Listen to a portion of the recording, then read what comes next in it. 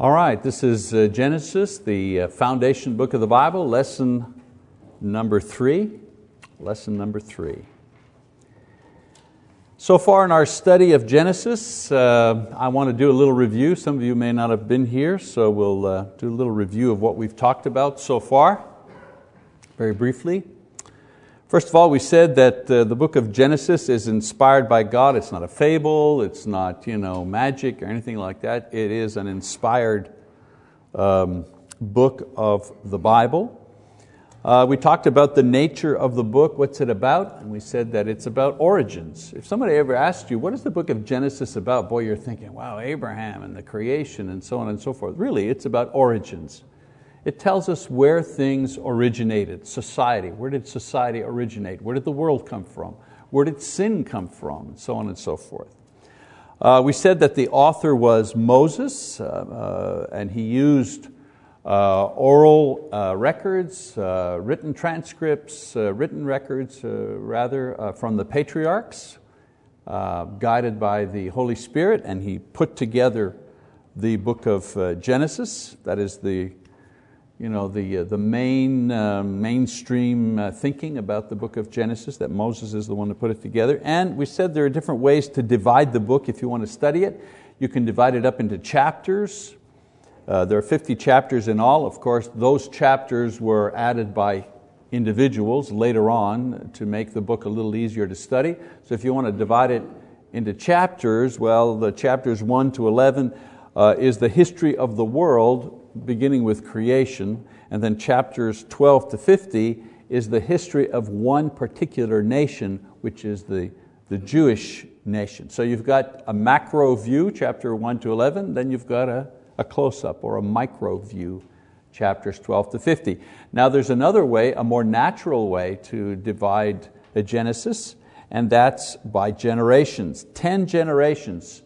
If you look through the book of Genesis, you see that there are 10 generations beginning with Adam and ending with the sons of Jacob, and each one of them recording and preserving and handing down their records, which were compiled and edited eventually by Moses, as we said, under the guidance of the Holy Spirit. So, who wrote Genesis? Basically, who kept those records? Well, the patriarchs kept those records. Adam kept the records, and Noah kept the records, and Noah's sons kept the records, and these kept being handed down from generation to generation. All right, so tonight we're going to pass into the actual text of the book of Genesis. Genesis chapter 1, verse 1, the foundational verse not only of Genesis but of the Bible. In the beginning, God created the heavens and the earth. We've seen this so often, we've heard this verse so often, probably everybody knows it by heart, but a lot of times we don't realize how much power there is in just this one verse. Some say if Genesis is the foundational book of the Bible, then verse 1 is the foundational verse of Genesis. Now think about this for a second. We know that the Bible is the most produced book in history, and it is the most read book in history. We know that. Okay? Even people who are not believers acknowledge that the Bible is the most translated, most printed, most distributed book in all of history. Well, if that's the case, then this verse is the most read verse in history. Because when people read the Bible, they usually start at the beginning, right? They don't always finish it. A lot of people start and they get somewhere into Leviticus there, and they kind of lose interest sometimes, you know what I'm saying? But everybody begins at the beginning, so everybody who has a Bible in any language at least begins in the beginning. God created the heavens and the earth. No matter whether they finish it or not, they've all read that particular verse. So we say that it is the most read verse in the Bible, in history, and in the world. Remember I mentioned a fellow named Henry Morris, Dr. Henry Morris. He has a book called The Genesis Record. I use a lot of his material. Great book if you want to read that as a companion to this class. And he said the following. He says, if a person really believes Genesis chapter 1 verse 1, he will not find it difficult to believe anything else recorded in the Bible. And that makes sense. If you accept Genesis 1:1, then everything else does not require more faith, does not ask of you a greater step of faith. Okay? Now this verse really doesn't try to prove the existence of God. It merely assumes the existence. You'll notice if you read throughout the entire Old Testament, no prophet, none of the writers try to make a case for the belief in God. We do that today in our generation, in our time. But back then, the fact that God existed was like assumed. Nobody had to defend the existence of God. Certainly not the people who were writing the Bible. Of course, it was written before any disbelief occurred. Genesis was written before any, happened before any type of disbelief. Not before disobedience, but certainly before disbelief. The things in Genesis occurred before any false system of belief was developed to reject God. And so it doesn't attempt to prove the existence of God, it merely assumes this as a self-evident fact. However, this verse does contain the information necessary to refute all of man's subsequent false ideas about God and about creation. I said this one verse does that. Just one verse. It's as if God knew what man would ultimately think up to deny Him, and so in the very first verse, He preempts any possible false idea about Himself. You can use Genesis 1:1 to refute any number of false ideas and philosophies, and we'll do that. Let's take seven main philosophies refuted by this verse. Ready? First one is atheism. Atheism says there is no God. Atheism says there is no God. And yet Genesis chapter 1 verse 1 says that in the beginning God created the heavens and the earth. Again, the Bible isn't trying to prove there is a God, it merely makes a statement. So if someone were to say, where does it say in the Bible that God exists? Because I'm an atheist and I don't believe God exists. Well, Genesis 1:1, in the beginning, God. All right, let's look at another one. Pantheism. Pantheism says that everything is God. So atheists say there is no God. Pantheists say, well, everything is God. The trees, the rivers, the stars.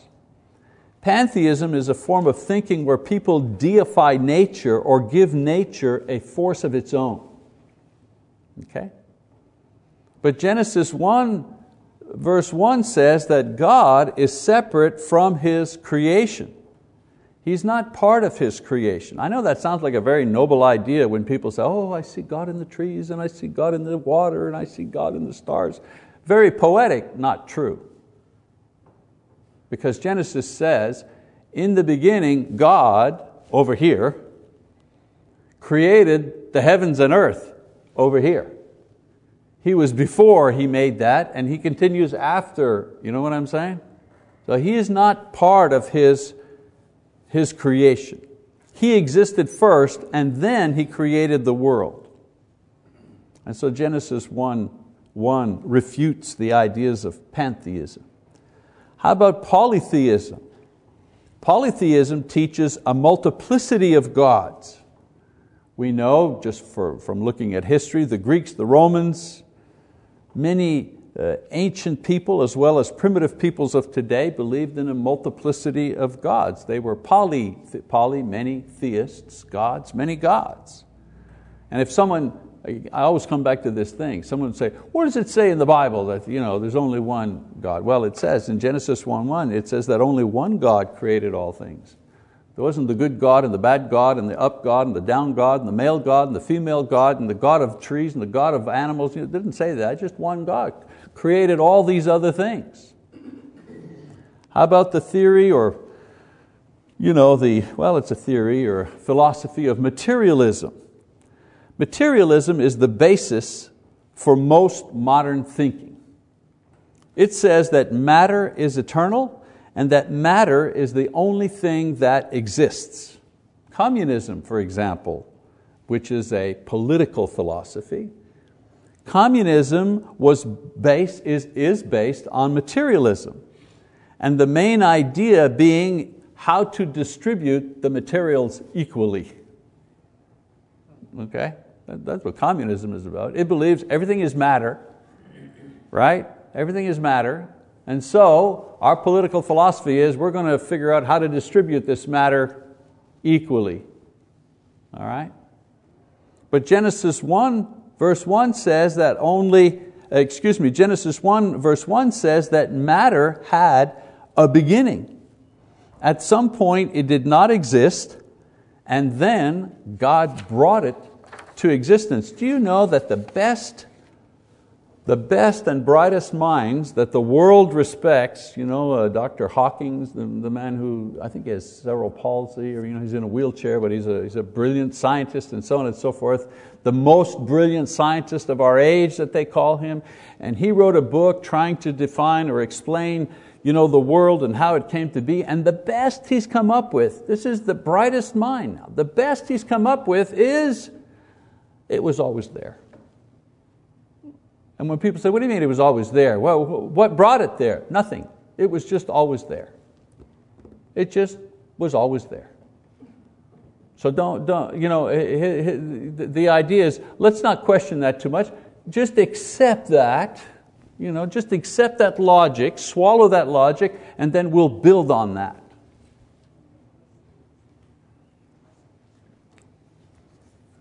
But Genesis chapter 1 verse 1 says that God created the heavens and the earth. The heavens and the earth weren't always there. He created them. And I'll deal with this a little bit more as we go along. The next philosophy, dualism, and we could spend 13 weeks just on these 7 alone, but I'm just giving you a snapshot, okay? Just a thumbnail sketch of them.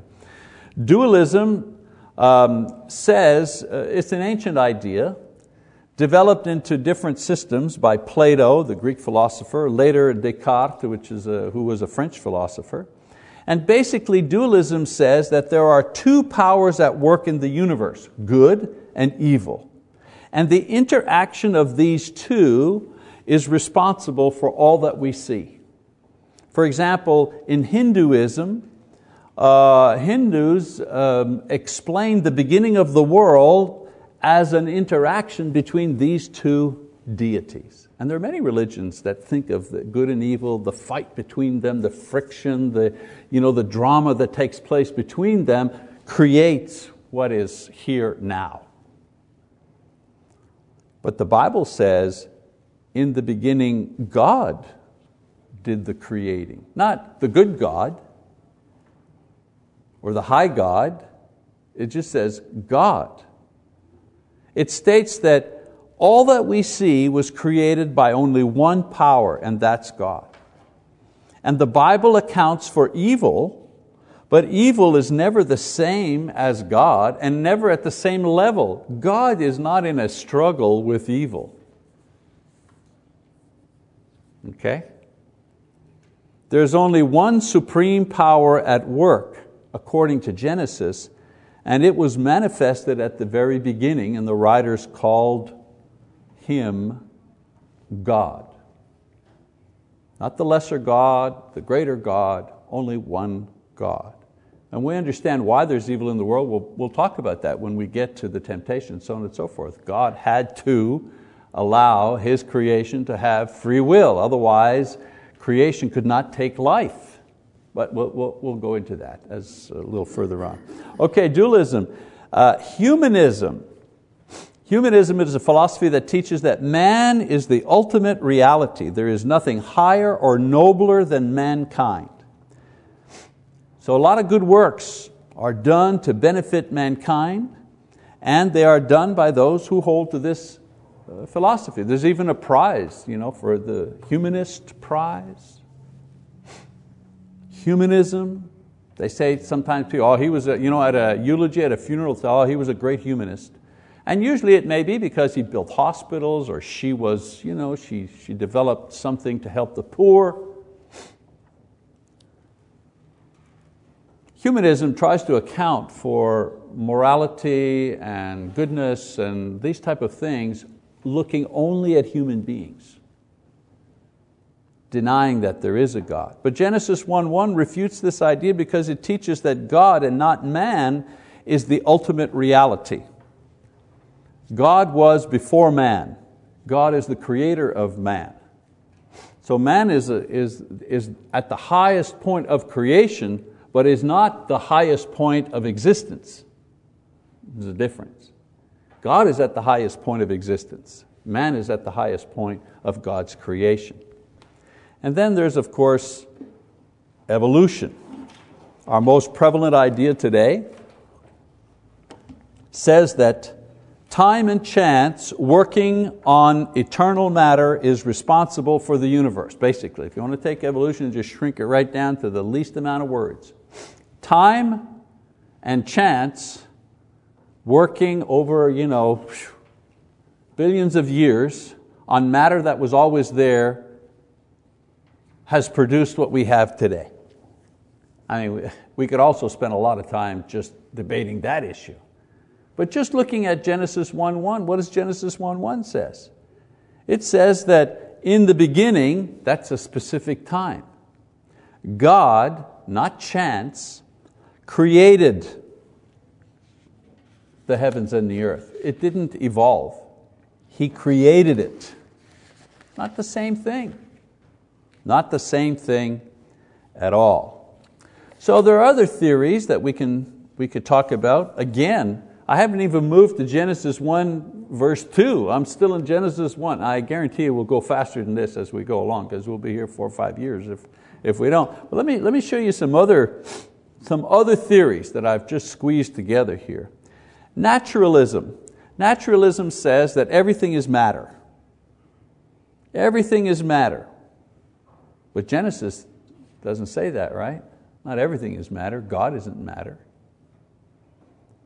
Deism. Deism is a theological idea that says that there is a God, and God kind of sparked everything, the Big Bang, poof. And then God lives over here in another dimension and has absolutely nothing to do with His creation. It just goes by itself. That's deism.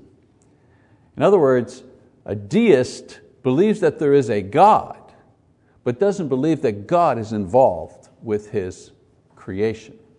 We are not deists. We are theists, Theist. We're theists. Why? Because we believe that there is a God, and according to Genesis 1:1, God is involved with us. He created the heavens and earth, and if you keep on going, verse 2, 3, all the way through Genesis, you find out that God is actually very involved in the life of His creation. Agnosticism says we can't know. There's just not enough information. We just can't know. But Genesis 1:1 tells us, no, you can know. God in the beginning created the heavens and earth. There's something you know. Somebody asked you the question, where did all this come from? Well, God created it. When did He create it? At the beginning. Who created it? God created it. What did He create? The heavens and the earth. That's just verse 1. Monism. Monism is kind of hard to explain. It's Genesis without God. Okay. It's Genesis without God, meaning the monists, they are looking for a theory, an all-inclusive theory that'll explain everything.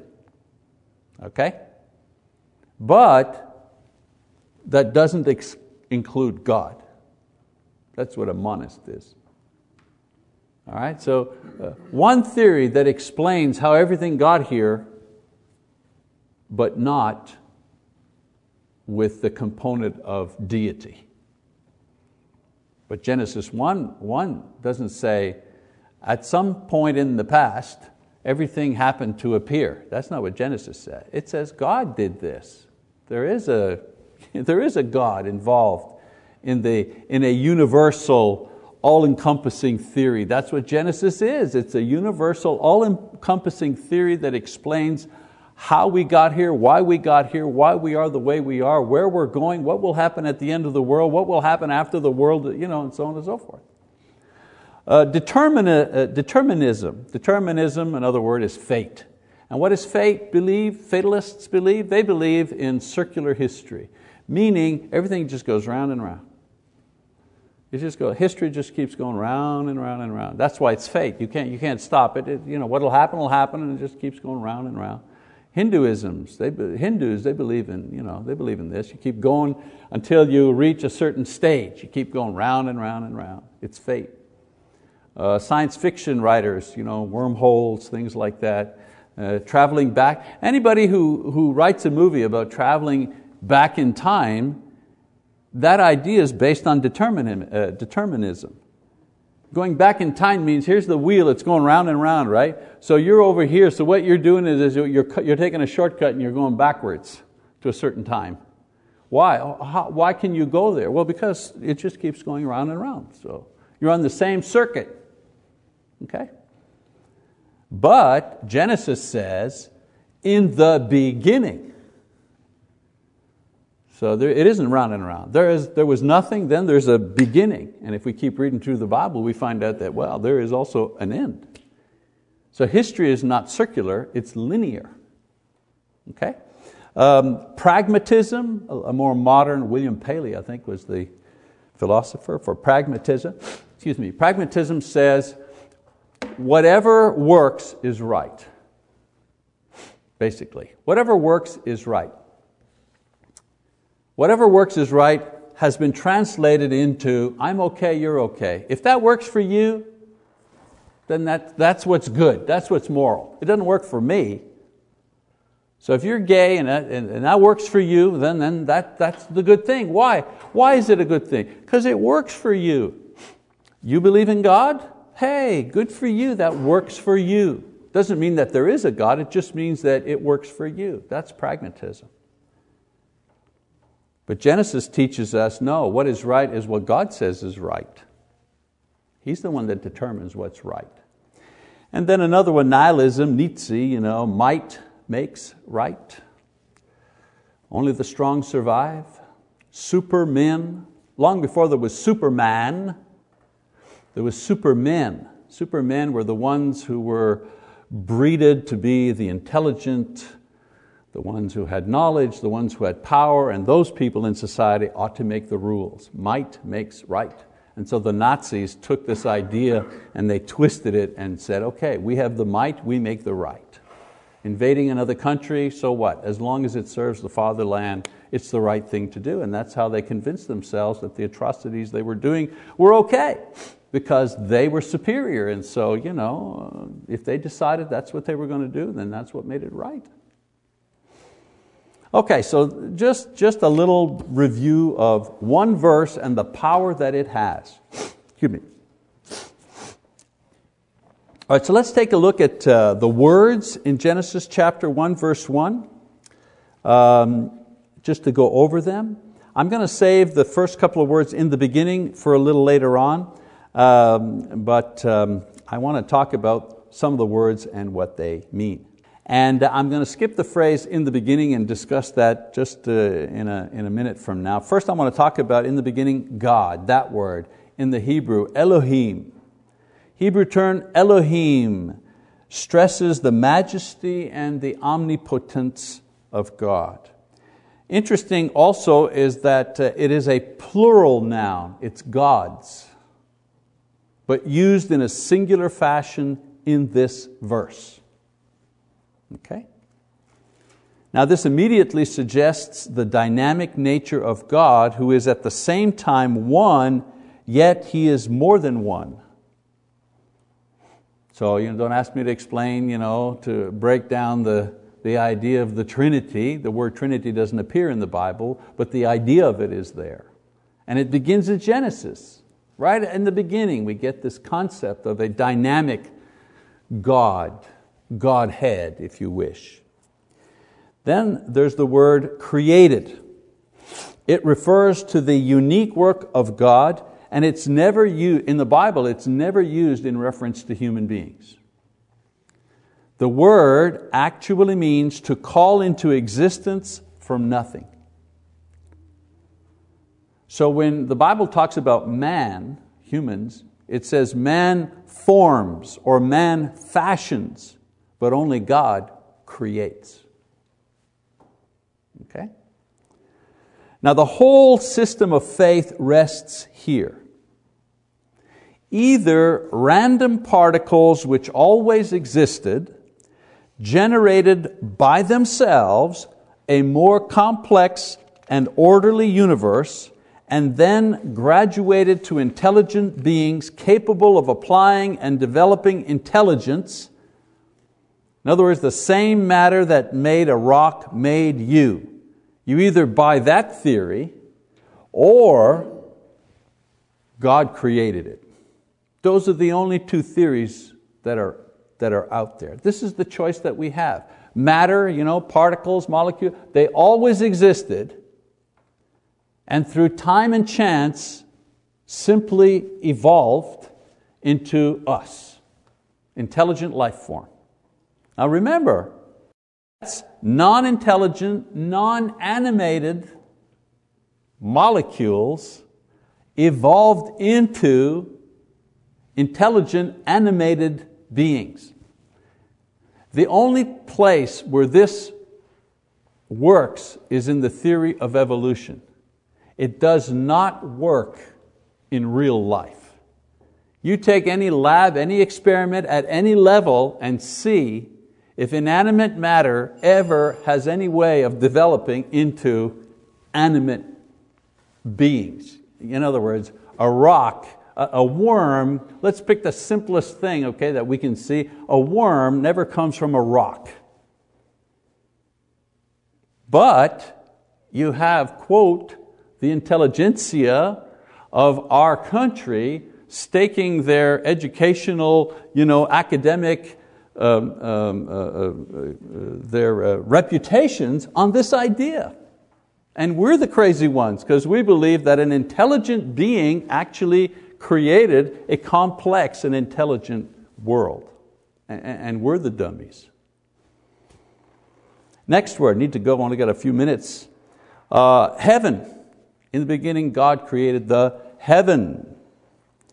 Now, you need to understand, this does not refer to the stars here, or the planets.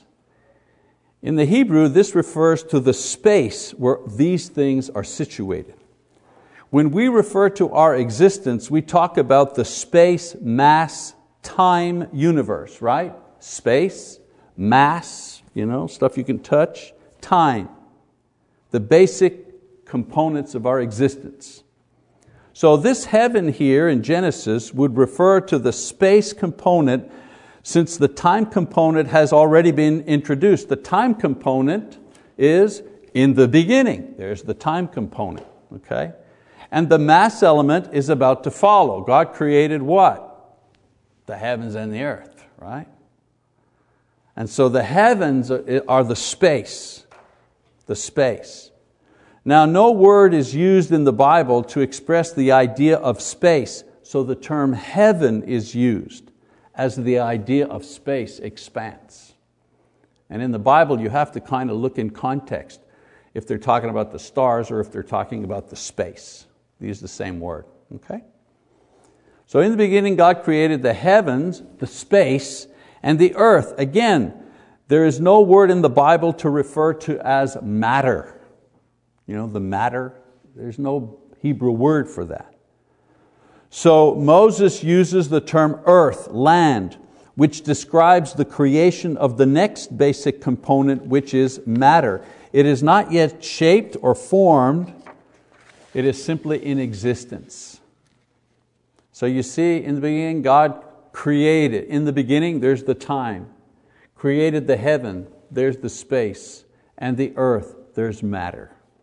The building blocks. All right? And then he says, in the beginning, there's time. I've said that the universe is a combination of the elements of space, matter, and time. Science teaches that each of these elements is necessary for the universe to have a meaningful existence. For example, if there is space and time but no matter, then the universe is empty. Nothing happens. If there's just empty space and time, but there's no matter, well, there's nothing happening. You've got a void, you've got a box, there's nothing in it. Or if there is matter, which includes energy, and there's time but no space, then there's no movement. It's just one big blob of thing, you know. So time is the third and most important component because it permits perception of the matter and the space. So Genesis 1:1 says that the element of time was called into existence along with space and matter to comprise the time, space, matter continuum which we call the universe. And no scientist would disagree with you about the idea of time, space, and matter. I mean, those are the basics. All I'm doing is I'm showing you how Genesis describes that at the very beginning. Now Genesis said that this time, space, matter component was not yet formed. And the next verses will go on to explain how God fashioned the raw materials of creation into the universe that we now see. So at the beginning, there's time, He creates space, and He creates matter, the building blocks of the universe that we now recognize. Okay? Now some authors say that verse 1 is the title of Genesis, or it's a summary of events that have already taken place. But as we said before, the summary of Genesis 1 is given in chapter 2 verse 4. In Genesis 2 verse 4, there's where the summary of Genesis is. It says, "These are the generations of the heavens and the earth when they were created." I'm almost done, stay with me. Also, all of the other sections of Genesis have no titles, only these summary statements showing the end of a particular generation. So in Western mind, we put the title of the section at the top, the title of the section at the very top, and then we give the information. But in the Bible, they give the information and then they give the title of it at the end. And that's what throws us off sometimes. Okay? All right, so the first act of the first day of creation was the bringing forth of the building blocks of the universe, the time, space, matter element. So if you were translating Genesis chapter 1 verse 1 into modern scientific English, you could say the following: the transcendent, omnipotent Godhead called into existence the space, mass, time universe. And all of that, imagine the economy of words. I didn't count them. In the beginning, God created the heavens and the earth in 10 words. In 10 words, God explains how the universe came into being, and at the same time refutes in 10 words millions of books that have been written to try to deny what God has said in Genesis 1:1. 10 words. It's amazing. I'm going to believe the entire Bible just on the strength of those 10 words. Okay, so that's the beginning, Genesis 1:1. Like I said, we're not going to be that slow for the entire thing. We're going to move on next week. But I encourage you, read ahead. All right, in Genesis. It's going to be a long study, but I hope it'll be fruitful for you and give you some insight and some depth that you may not have had in past studies. That's it for now. We'll see you next time. Thank you.